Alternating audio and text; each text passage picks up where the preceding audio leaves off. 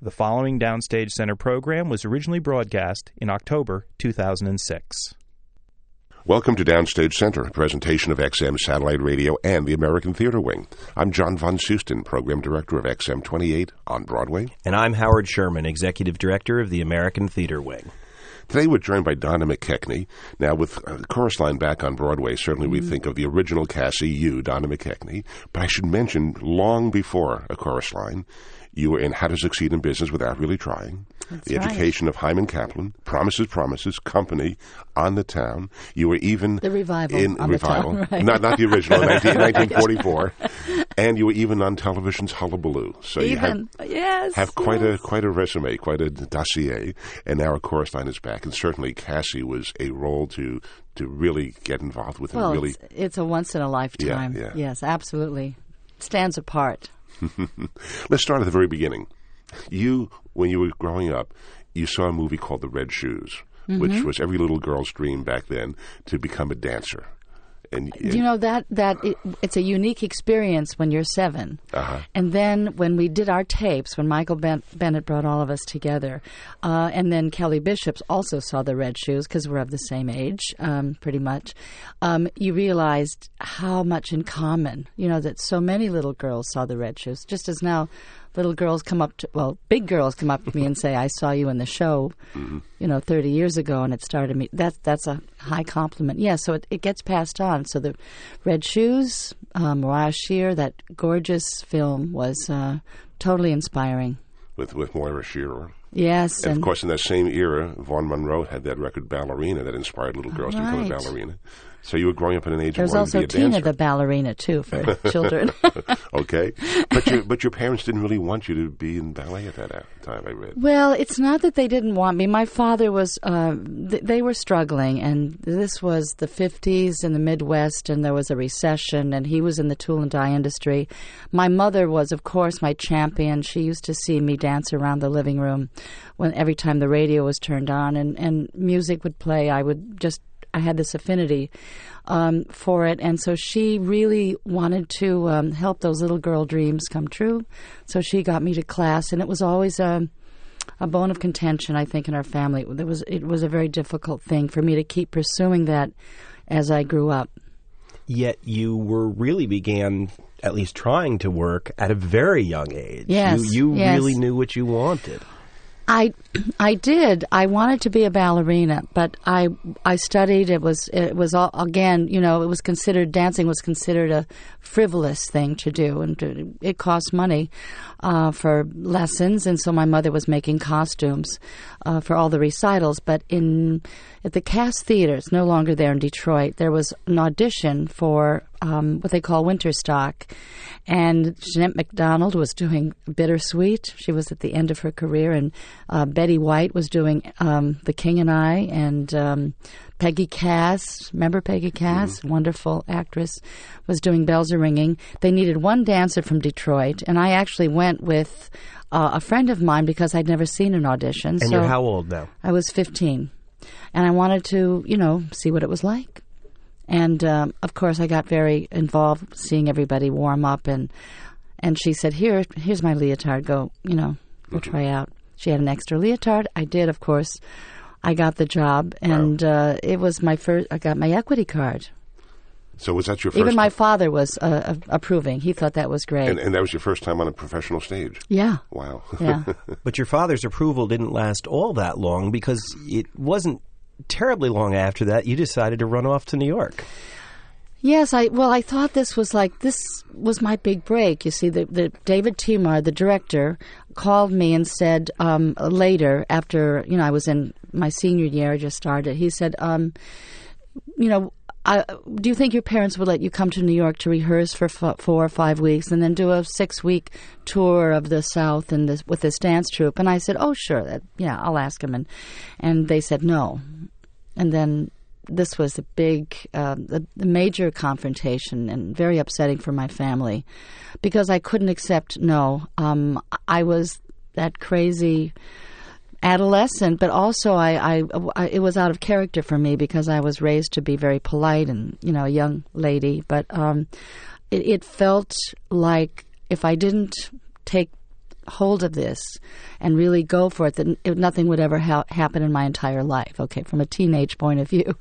So it was, it devastated my family. I ran away. They brought me back. And then finally, I think it was never discussed. That's what I call being raised in silence.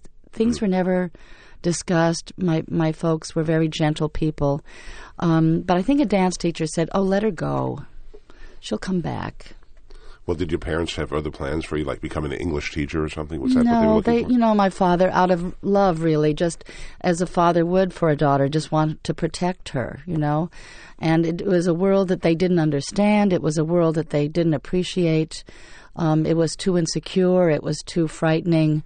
But I just wanted, that's all I wanted. And then I had to, I was fueled with the desire to not go back, to show them, you know, which has kept me going for many years, which isn't always the best way to fuel your desire. So you got off the bus in New York or whatever, and then what? How'd you get that first job? Well, I went on that tour. This dance I think it was my dance teacher. She doesn't remember, but it had to be somebody that advised them. And I went on this tour, and it just it was fantastic to be with these adults and to dance in this troupe, and audiences, a different audience every night. We had a U-Haul truck with our sets and our costumes, and they would. And what are you out touring in at this point? What are the this shows is a dance on this tour? Company, and we had a baritone, David Cheney, and I was like the modern jazz ballet girl that I would fill in. There was a ballet couple, a jazz couple, a modern couple, and I was kind of the extra. It was fantastic, and got back to New York, no money, and enough to get a hotel room and audition, and that's what happened. I just kept auditioning. Well, we're telling these stories about your early years, and we should say that this is a way of illuminating some of the same stories that you tell in your new book, Time Steps, which is out now. Not that John and I knew every step of the way of what you were doing as a little girl when you were 5. Tell us about coming to New York at that time. We're now in the late 50s. This is the late 50s. That you came to New York. How did you really find your way into the theater community? You'd done this one tour. You'd done this bit of winter stock. I was still bent on the ballet world, and I was able to get an audition, which was a week long, with Lucia Chase of American Ballet Theater. I had no idea that it was that I was. Each day I would go in, there would be fewer dancers, that I got right down to the end. They were going to Russia, and she advised me. She said, "I don't know you." How could she? I hadn't even studied there. And she said, I think you're a lovely dancer. I'd like you to study for a year, and perhaps you'll go into the company next year. Now, to any dancer hearing this is a great opportunity. I mean, to study at the school and go into the company. But in my distorted perceptions, I took it as a rejection, a total rejection, and I felt so defeated. It was such a struggle already, just the guilt of leaving my family that way, and it was. I just thought I'll have to get a job, and I couldn't. It was too painful to go to a ballet for about 5 years. I'm sorry to say. I went to modern and jazz classes, so I thought I have to. Ballet dancers, as a defense, sometimes have a condescending attitude about the jazz world.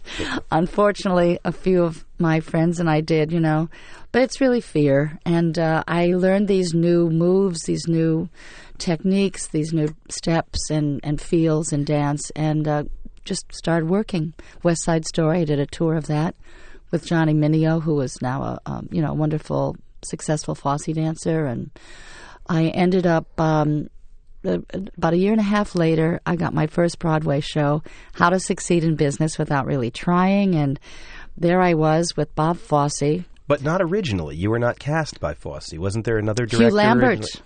Another Thank you for mentioning involved. that. It's overlooked too much in our history, and Hugh Lambert was Cy Feuer hired me, and I thought, that's how it goes. I did a motor. Cy Feuer was the producer of the show. Yes, thank you, yes. And he hired me for Motorama industrial, a big Trade show, was that? a big but very, $2 million then was a lot of money, and so we did this wonderful show in Los Angeles, and he said, I want you to do this Broadway show I'm doing. I want you to be in this show called How to Succeed in Business Without Really Trying. And I went, oh, that's easy. I thought that's how it happened all the time. Little did I know how lucky I was there again. So Hugh Lambert did this wonderful number for us and got stuck along the way. I mean, this is when my eyes were open to the masters at hand in musical theater. They didn't waste time. 3 days and you get stuck. He was gone. What was the number? Was it one that stayed in the show? It did stay in the show. Which song was it? This was the Pirate Dance. Uh-huh. It was quite, wonderful number. And Bob Fosse, the generosity of his spirit showed to me then when he wouldn't have him taken off the credits. He kept the credit, and then I think Fosse took another different kind of musical credit, like staging credit as right. opposed to choreography. That was kind of wonderful. And, Gwen Verdon was a great star then on Broadway, but she obviously was between something, so she was our dance captain, which, of course, what she loved to do with Jack Cole. So I'm walking in, and there's, one day, Gwen Verdon is our dance captain. But you're in a situation with an amazing choreographer in Bob Fosse, certainly now better known than Hugh Lambert today. Yeah. But Fosse, we always think of as someone who wanted dancers who could do very certain things in a very certain way, and he inherited the entire company, including you. How did that go? And no pre-production work, you know what I mean? He's so thorough, So Gwen would say that they would go home and be jumping up and down on their bed, choreographing for the next day because they were, talk about a professional ethic. They came in with their work prepared, unlike a lot of choreographers I learned later that would kind of hum and haw and have dancers standing around. Fosse hated that. Also, yes, he inherited all these people, and it was, but what he did appreciate is the uniqueness of all of us, and he created his chorus, his ensemble chorus, in a unique way. I mean, saying now, whether you have a name in the program or not, I want you to know where you're coming from every time you come on stage before a number. Know where you've been, who you know at work at the Worldwide Wicket Company. And we had to kind of do that acting, you do an acting class where you do a biography of your character, hypothetical or otherwise. And that was the first choreographer I worked with who really kind of put it all together with an acting point of view so that you really were unique even if you were doing the same steps as someone now, next to you. You were a teenager at this point. You were still in your teens, late teens. Yeah. You were working with Bob Fosse, Gwen Verdon on Broadway, a big and Frank Lesser. Big show. Frank Lesser's Abe Burrows. Music. Were you even a little bit scared, intimidated, or were you just I was a like teenager? I can do this. I was just oh yeah, I was that omnipotent, teenager. I was a little intimidated. I was shy, but I was so impressed by learning from these masters. That's when I really did 180 degrees and said, forget about Lucia Chase. This is what I want. And I thought even then I had enough of a brain to go, well, if I'm going to devote my life to this, then I should study acting and singing because that's what it's going to take to do this. And what did you get from Fosse and Verdon? What sort of inspiration, what sort of knowledge, what sort of guidance? To be a dancer and to tell a story. Even if you're doing, in the background, to tell a story and to have that unique point of view was powerful. And to tell a story with a group of people, with music and song and the communication of all of that together to create that powerful synergy that you do with an audience. That was it was a university for me, but it was breathtaking every day. I just wanted, Frank Lesser would give me vocal coaching when I was the second understudy to Michelle Lee and and Virginia Martin, and seeing Michelle the other day, I reminded her of that, this kid that used to follow her around and She wasn't that much older than I was. But it was a great, great time. But why do you think, given that early opportunity with Bob Fosse, you didn't become, to use a phrase you've already used today, why didn't you become a Fosse dancer? Well, I was a Fosse dancer, and then I realized that you can say no to Bob Fosse only so many times. And tell us about that. How many times? This is the silly part. Remember when I said I had a brain? Well, there's a part of me that the brain wasn't working. When he called me and he said, because choreographers like to have their dancers. They feel they need that loyalty. You work together so intimately on that level. So he called me, and as he did many of his dancers, and said, I'm doing this new Frank Loesser musical called Pleasures and Palaces, and I would like you to do that. And I said, oh, thank you so much, but I don't want to be in the chorus anymore.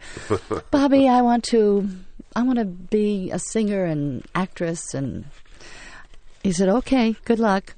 So I auditioned for George Abbott for A Funny Thing Happened on the Way to the Forum, the national tour, and got it. And that set me on a whole other course. You got when I met to Stephen play Sondheim. Philia, yeah. So you had a major had not role. a clue. I did a great audition because in spite of myself, but took the whole year actually to find that audition, the comic reactions that I created at the audition, but Bob Fosse called me yet again another time. I'm jumping to 1963. And wouldn't give up on me, called me again. I appreciated that. He said, I'm doing another show called Sweet Charity, and I'd like you to be part of the ensemble. And I said, no chorus. Sorry, Bobby, no chorus. Of course, when I saw the show, there is no chorus. I mean, each dancer in that show is, it was written for Gwen, but they're all, triple threats and stars in their own right. I mean, it's the most wonderful ensemble piece. Well, they all have their own role, their own character. Right, yes, and it was and everybody was just wonderful. And so I had to sit there and watch that. So I was determined, okay, so 25 years later I get my chance to say yes or no again, and I said yes. To Fosse? To Fosse. And that was 25 years later, and almost 25. And so when he called, after I came back into the show at the Schubert, a chorus line, he wanted to do a national tour of Sweet Charity, and he called, and I actually thought that he was asking me to read for it, and I said, I got so excited, and I called my agent, and I said, guess what? You'll never guess what happened. Fosse called me, and he wants me to audition for Sweet Charity and the lead, and he goes, no, he wasn't calling you to audition. He called me already. He wants you to do it. So it's somewhere I keep missing the boat. Well, Fosse was one great choreographer you worked with. The other was Michael Bennett. Oh, absolutely. And whom you would later marry, but that's skipping ahead in the story. You and Michael Bennett met on Hullabaloo? Yes, right? Yeah. You were both dancers. Oh, yeah. And it was a departure for us because we were both, as we got to know each other, we loved theater so much and musicals. And, of course, Michael always had dancers surrounding him because everybody knew Michael would do something important someday because he was a very serious young man about his work and a wonderful dancer. And I just was now on my new course of being a musical theater leading lady at some point in my life. And we had shared a lot of dreams and dances. We were dance partners at one point and had a lot of fun and yeah. For our younger listeners who may not be aware of Hullabaloo, it was a very popular television program in the late 60s with 6 girls in probably vinyl go-go boots dancing. Oh, yeah, we were cutting edge. Courage. And you told me once that even then, Michael Bennett said, I want to be a choreographer. He knew what he wanted to do. He was very determined. Oh, very. He always knew. And, you could tell because everybody would always, hang around him, because they thought, well, someday he'll hire me, perhaps. Mm. But he just had that aura about him, did he? Yeah, because he was already doing, his agent, Jack Lenny, was already getting him these wonderful summer stock jobs, and Michael was already developing, this wonderful reputation of kind of taking a new, bringing great dances to these summer stock shows. And then there's Vivian De La Hoya in Promises, Promises. Oh, yeah. How did you get that role? Well, actually, that was because these are things that happen out of town. They had to cut a half an hour off the show. David Merrick was the producer, actually hired me, and I was very impressed because I thought, finally, an actress, I have a singing role, and one of 3 secretaries. Of course, those secondary stories had to be cut, first to go. And Michael really saved my job. I would have been, with the pink slip also, but he needed a first act finale. The audience wasn't taking to this realism that he thought they might. So he needed that show-stopping number, and he knew I was a dancer. He believed in me. And so he pulled me back from walking out the door and said, "Here, you're going to do this dance number." And I said, "Great." And it was wonderful. It was great for both of us. I mean, it was his first major hit as a choreographer on Broadway, and the new music, the new popular music of the '60s, Burt Bacharach, Hal David, all those innovative things like for Phil Ramone, the engineer, the Covered Pit, the first computerized show, I believe. And that number they created was Turkey Lurkey Time. Yeah, which saved your job. Yeah. It saved Michael, too. That opening, he needed it desperately, a number. Of course, he would have come up with it anyway, but... And it's fascinating looking at the cast list of all of the people who were in Promises, Promises to see that not only you, but Bjork Lee and Carol, later Kelly Bishop, were both in that with you. And although those are all chorus line names, and also in there with you was Graciela Danielle, who later became really a Fosse dancer and then a director choreographer in her own right. That's a hell of a company. It's wonderful, yeah. Yeah, Michael, like Fosse, appreciated the talent, that he respected talent. It was, and he was able to get enough, of these people together to work with him time and time again. And Bjork, of course, over time, 31 years, has carried the flame of a chorus line all over the world. I mean, I've done it in 4 countries in her companies, and it's awesome what she's done. But at the time, certainly, even the inkling of chorus line, you were really living those lives with some of the same people you share the stage with. Yes, and Kelly Bishop was then, had her sights on doing more than just being an ensemble. She was an actress, always wanted to be. So all of us were kind of growing up in theater. And Graciela was, a fantastic dancer. But always a true artist, her developing properties as a director and choreographer, and she was always someone I thought would be an artist, if not great, success, which she is. She would always be an artist. After Promises, Promises, 2 years after that, Company came along, the Sondheim show, and you were in that as well. You played Kathy. Right. Again, did the phone ring? Somebody said, "I want you to do the show," or how did that happen? Well, I think I actually went up to meet Harold Prince in his office, which was very intimidating. I'd never been up that high in Rockefeller Center before. And he invited me in, and I was very nervous because it was uncomfortable being in an office. I thought, if I'm going to read, you do that in Los Angeles, but in New York you want a stage, you want to get up there and feel the expansiveness. So I'm sitting there, and he's so nice. He's such a gentleman, and he's showing me the Boris Aronson set, this gorgeous set. He's talking to me about George Firth, putting all of these. He's talking to me in a way that I wasn't used to. Someone sharing the important components of this groundbreaking musical. And I finally said, "Can I read now?" I was getting very nervous, and he said, "Oh, you've got the job." I was going to say, it sounds like he's already in his mind, yeah. Well, yeah, and I didn't know that, so I mean. When am I going to get it? So, because why else is he taking time to explain all this to you? Well, he wanted to. He was so happy to put all of this together, and I it was finally. I was so excited. I didn't quite know how to react to it.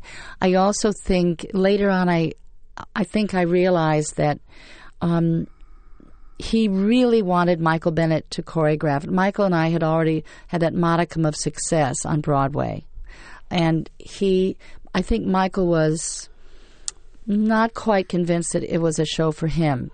because what do you do with people that don't dance? He was, a little insecure about that.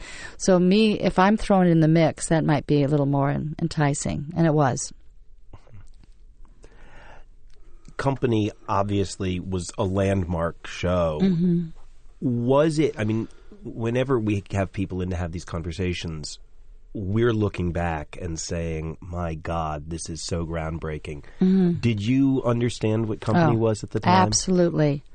And I was starting to feel like a grown-up with other grown-ups because the material was grown-up material, very sophisticated for its time. It was really the first adult-themed musical about contemporary relationships in New York City. It had the set alone was a work of art.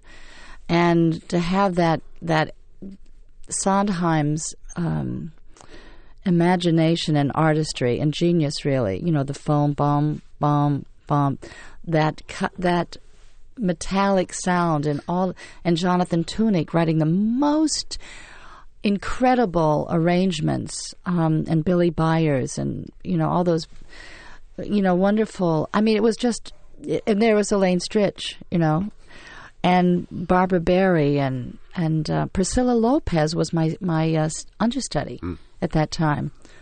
And that's when she met her husband, and now I know her grown children who are, it's like this whole family grows. We all grow together. But that was we all appreciated it. There were great actors, George Coe, John Cunningham. I'm going to leave somebody out. You've been in hits. It's certainly not that it was the first hit you were in. But you really felt different? Well, this wasn't. We weren't sure that it was a hit. I knew that it was important. We all had that sense of we were in one of the classiest shows ever done, and smart. It was and beautiful. When you think of those songs, I never tire of listening to that score of that show.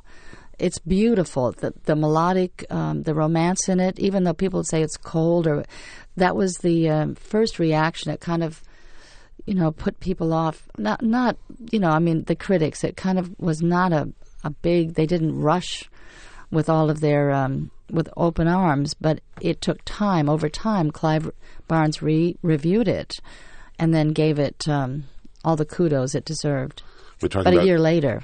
Talking about the music, and I'd like to play one of your songs, not one from the cast album, but from your own CD. The CD is called Inside the Music, and it's the song that the three different characters sing, so but you sing all three parts. Because it's my show, I decided to do all three parts. Well, this was a live show that you performed, and you did all three parts on stage. Right. And it's a little like not setup. Easy. Yeah. Let's listen to you setting up the song that you will then sing. Okay, thanks. There's Donna McKechnie, of course, from her own CD, Inside the Music. You Could Drive a Person Crazy. That is one of the cutest songs. It's adorable. So funny. And, I think we drove Bob Avian crazy when we rehearsed it because, Michael said, you go, put them through their paces. And we were trying so hard, as I wrote about in the book, to find the right level, to do that fast tempo, but to get all the words out because it's, the hilarious writing. And we finally found it once when we were out of town, I think in Boston, and we were just kind of marking it. You Could Drive a Person Crazy, three of us with three-part harmony, and because we weren't so pushing it so hard and so fast and furious, Sondheim came running down the aisle and said, "That's it." I love that. But Sondheim, when he writes, does have a way of challenging performers, doesn't he? Especially when you're up on stage singing and dancing and moving around, getting out of breath to have to deliver a song like that. Oh, yeah. Yeah, but it's wonderful. He writes for singers, though. It's, how can I say it? You become a better singer when you sing his material. Because he doesn't write in a way that you can't breathe or get the phrase out. But you do have to breathe a lot. Now, I was saying before, when we look back in retrospect on shows, we think, oh my God, how amazing.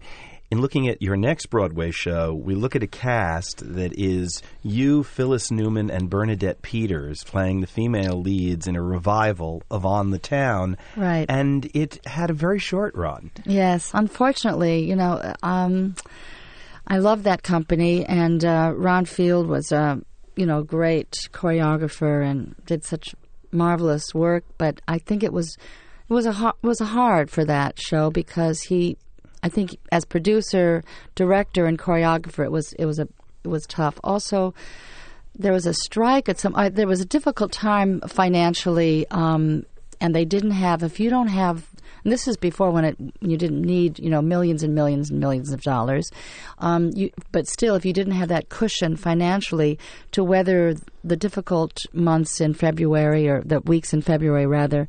And one of the most important things that I ever witnessed was when we were having a company meeting just before the notice was to go up. And we were told that all the writers were going to not take their royalty, and would the cast help us out too and not take their salary? And what about the musicians and the stagehands? Now, that is just, you don't even ask the stagehands not right. get paid. And they all agreed. It made everyone just really tear up because that had never happened, probably never happened again. But people loved the show and they were willing to do that to help it, but didn't help. But it's also interesting, the juxtaposition that in the space of a little over a year, you were in this groundbreaking show company, and then you were in a piece that at this point is already a couple of decades old, an older style. Was going back and forth between those? Well, yeah. I mean, I missed company. In fact, I went back into company. I went back I think I did, came back, went to London after that. On the Town, for me, I was this girl who had a certain success as a dancer, but I needed that role. That was the next step for me. And Ivy Smith, I thought, would be the perfect, singing, dancing, acting role, the next step. And it was a good step, but, if the show doesn't run. The show doesn't run. Well, during all these years that we're talking about, from How to Succeed to Promises Company and all that, this is kind of like an incubation period leading up to A Chorus Line. And we should say all in 10 years from How to Succeed through On the Town. True. And you were meeting people, you were becoming friends with people, you were hanging out with people, you were trading stories and all that. And there was this little show, this incubation period that Michael Bennett in his mind was thinking, I want to do a show. And that eventually became Chorus Line. So how did this all Michael was really, finding his way. He was going up, up, up. But it was always a struggle. It always is, It's all relative. But he now was doing Follies. That was his... after Company, he was offered co-direction. And after Follies, it was such a magnificent show. I remember being there opening night. He knew that he had to have his own show. He had to be his own director. Hal had helped him as much as he could.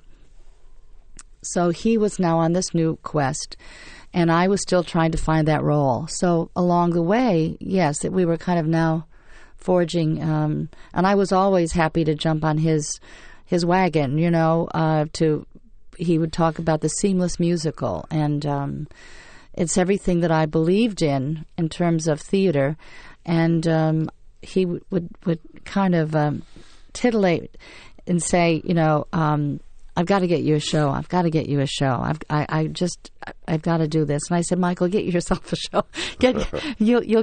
I'll be fine. Just get a show, and then you can put me in it. I mean, we would joke like this, and so there was always this support, and we had a mutual appreciation.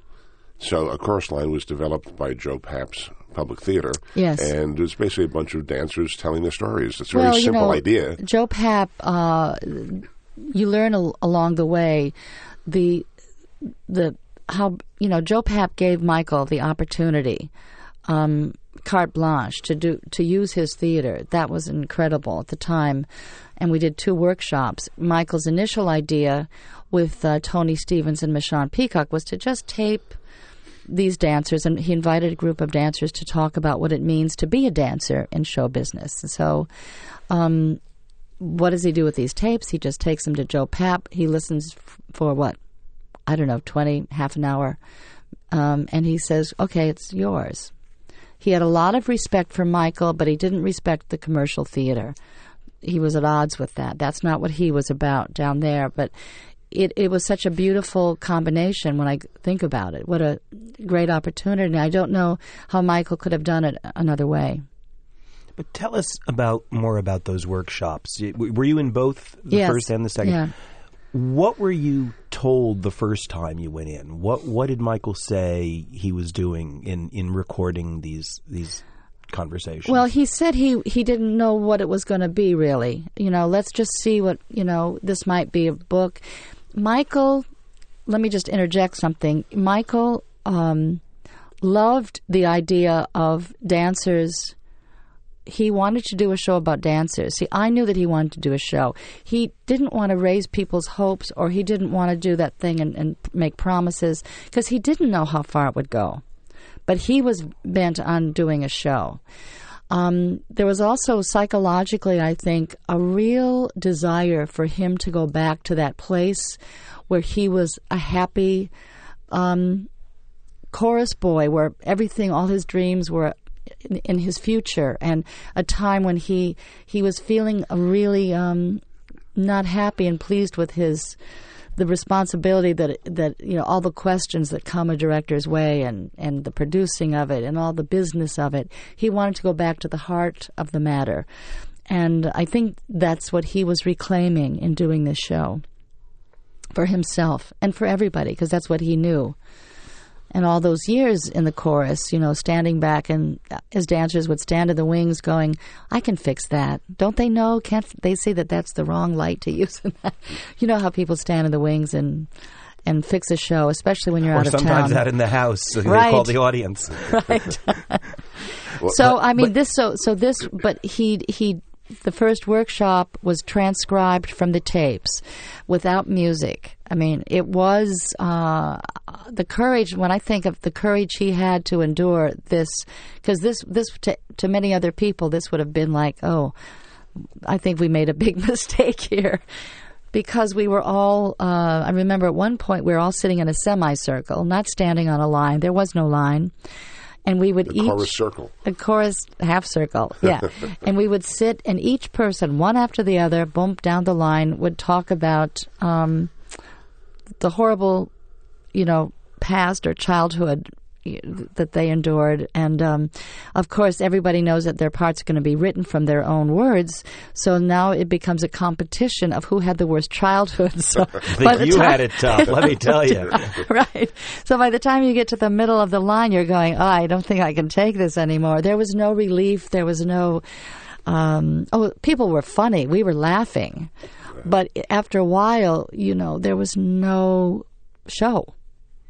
We called it the Towering Inferno. That movie where people were jumping to their deaths one after the other.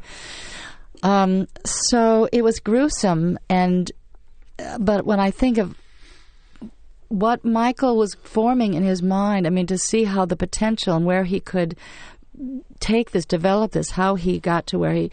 So he brought in Marvin, the second workshop, Marvin Hamlisch and Ed Kleban, brought these two together.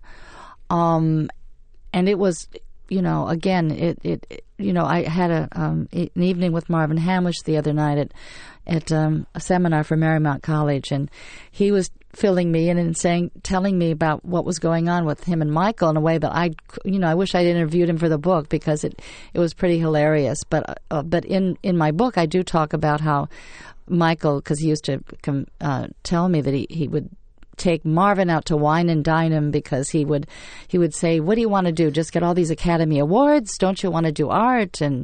And he would just be screaming at him, and I think he was fired once and came back, and it was a roller coaster ride. But when we all first heard at the ballet, when Ed Kleban was standing at the piano with Marvin playing, we all started crying, not just because we were tired, but because it was so beautiful. It was the heart of the piece. I knew then, I didn't know how far-reaching the show could be, but I knew that this was going to be an artistic success, and everybody felt so moved by that. And every song they wrote, every song after that. And then with all the devices that Michael created, bringing James Kirkwood to the production, breaking up the Goodbye 12, Goodbye 13, the montage sequence is a work of art in itself. To bring all those lives interconnected, and so we didn't have to endure one after the other. It was fascinating to me. I was reminded when I saw the show again last week, for you as a performer, it's very interesting because, of course, now again, in retrospect, we say Donna McKechnie, Tony Award winner, lead actress. But Cassie doesn't have a lot to do in the show for a good hour. Almost the first half, it seemed. Oh, you should. There's bits, but not. But she's not going solo, through a lot. But not. No. But you're not. No, you've got a lot of other piece stories getting right. told. Was that? Well, that's why in the beginning I even love that, where she comes forward and says, "Can I talk to you? Come on," and he goes, "No, later." So it's kind of there, it's kind of lingering, this unresolved meeting. But then you get the great opportunity to hold the stage yourself. And this, misconception, she's not, you read, because the perception, everyone, that's a part that I received so many letters that the metaphor was amazing to me. How older men who were fired from their job, in their 60s, and they were devastated, and they would see Cassie and identify with that role. And I would get a letter saying, "Thank you, it inspired me to start a second business." Just things like that, or a family who was, it goes on and on and on. But I think that she wasn't an over-the-hill dancer. She wasn't trying to get back into the chorus. It's an interesting thing. She just wanted a chance to start over. It wasn't like, some people would ask me, well, why would she want to go into the chorus? Because I never would. I wouldn't, I kept saying no to Bob Fosse all those years. But she just was, and this is why I loved it, that it was reaching people who were not in the business. She was asking for a second chance. From there, she would go on and on and on and on. But so. Well, Howard alluded a moment ago to Cassie finally, after an hour or so, getting her chance to tell her story. And Cassie's big song, of course, is The Music in the Mirror. How was that song created? I want to play it, but give us the backstory on how that was created. Well, it wasn't always The Music in the Mirror. It used to be Inside the Music, which is the title for my show that I do, because it's I built the whole show around it. It was a beautiful number. It was very ambitious. Michael's efforts to make me a star were so inherent in this, and it was so ambitious and impossible to sing a high C at the end going into a dance. So it was almost ludicrous, and he couldn't find a way to make it a dance number. So Marvin and Ed went again and wrote a new song, and it was absolutely, it fit like a glove, and Michael loved it, and he could find the reason to dance. Donna McKechnie as Cassie from the original 1975 production of A Chorus Line, now back on Broadway. Right. This role became your life, on and off, for the better part of the next roughly 14 years, by my reckoning. 14 years? That you continued to play it on and off in different productions. Not that long? No. Oh, no. I left the show pretty early, actually, in 1977. Mm-hmm. And then I came back in 1986. Right. And again, as you said, you've done it in different countries at different times. Yes, I did. I went on a tour in 1985. That's when Joe Papp knew that I was dancing again after the unfortunate circumstances of rheumatoid arthritis and finding my way out of that horrible experience. so when he knew I was dancing again, he invited me back, and therefore Bob Fosse and Sweet Charity and Bjork-Lee is my angel on earth to enable me to be able to do Cassie in Tokyo at the first English-speaking company in Japan, and also in Paris. And they loved it. Everywhere you take this show, it's just wonderful to see how the response. But what was it like, that experience specifically of going back into the Broadway show almost 10 years later? After you left it? 9 years later, yeah. Revisiting not only the role, but the part of your life that helped inform that role. Yes, it was coming back to the same production. I don't think it had ever been done, but it was a different cast. I was now a more grown-up person. I'd gone through a lot. I was analyzed. I was happier. I was whole. I wasn't the fragmented Cassie that I was in 1975. And it was a great joy because I thought, how sad to leave the show in 77 under such unhappy circumstances. You want to look back on one of the greatest experiences of your life and know that you had a great time. There was a lot of joy. So I was able to relive it. I was given this chance in 1986, and it was a joyful, I could leave what I call the character in the Cassie in the dressing room, and I could go out and have dinner with friends. And it was a great experience to revisit that show in a personal way. And it was a personal victory. And from that point on, when I felt that I could be brave enough to talk about the story, the condition, and of rheumatoid arthritis and how I found a way out of it. I knew that I had to write a book. So this is 2 publishers, 4 writers later.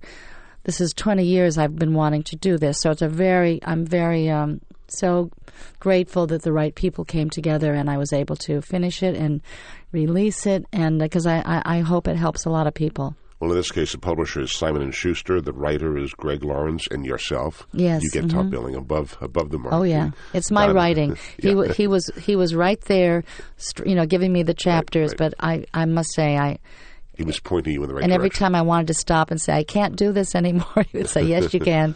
The book is called Time Steps, My Musical Comedy Life, Donna McKechnie. It's an interesting season for you with the book having just come out, but also, and I assume the timing is not entirely accidental, Chorus Line back on Broadway. Oh, they rushed me to get this out. There was a deadline. As well as Company coming back to Broadway. I know. My life is flashing before me. What is it like to be able to walk in a couple of blocks and go see work which you helped to create? It's thrilling. It's wonderful. I mean, this is the way it should be. I mean, I'm not one of those people that says, don't revive anymore. We've enough already. I think these great shows should be revived and with different casts and with different directors and new takes, all of it. It's great material. And on that note, Donna, I would advise people buy the book and find out the rest of Donna's story. It's all in these couple hundred pages. Time Steps, My Musical Comedy Life by Donna McKechnie. Yeah, there's more. There's more to come. Our guest today on Downstage Center. Thanks, Donna. My pleasure. Bye. Thanks, Donna. For the American Theater Wing, I'm Howard Sherman, reminding our listeners that these programs and all of the educational and media work of the American Theater Wing is available online, on demand, for free from our website, www.americantheaterwing.org. And for XM Satellite Radio, I'm John von Soosten for Downstage Center. That's a wrap, and thank you.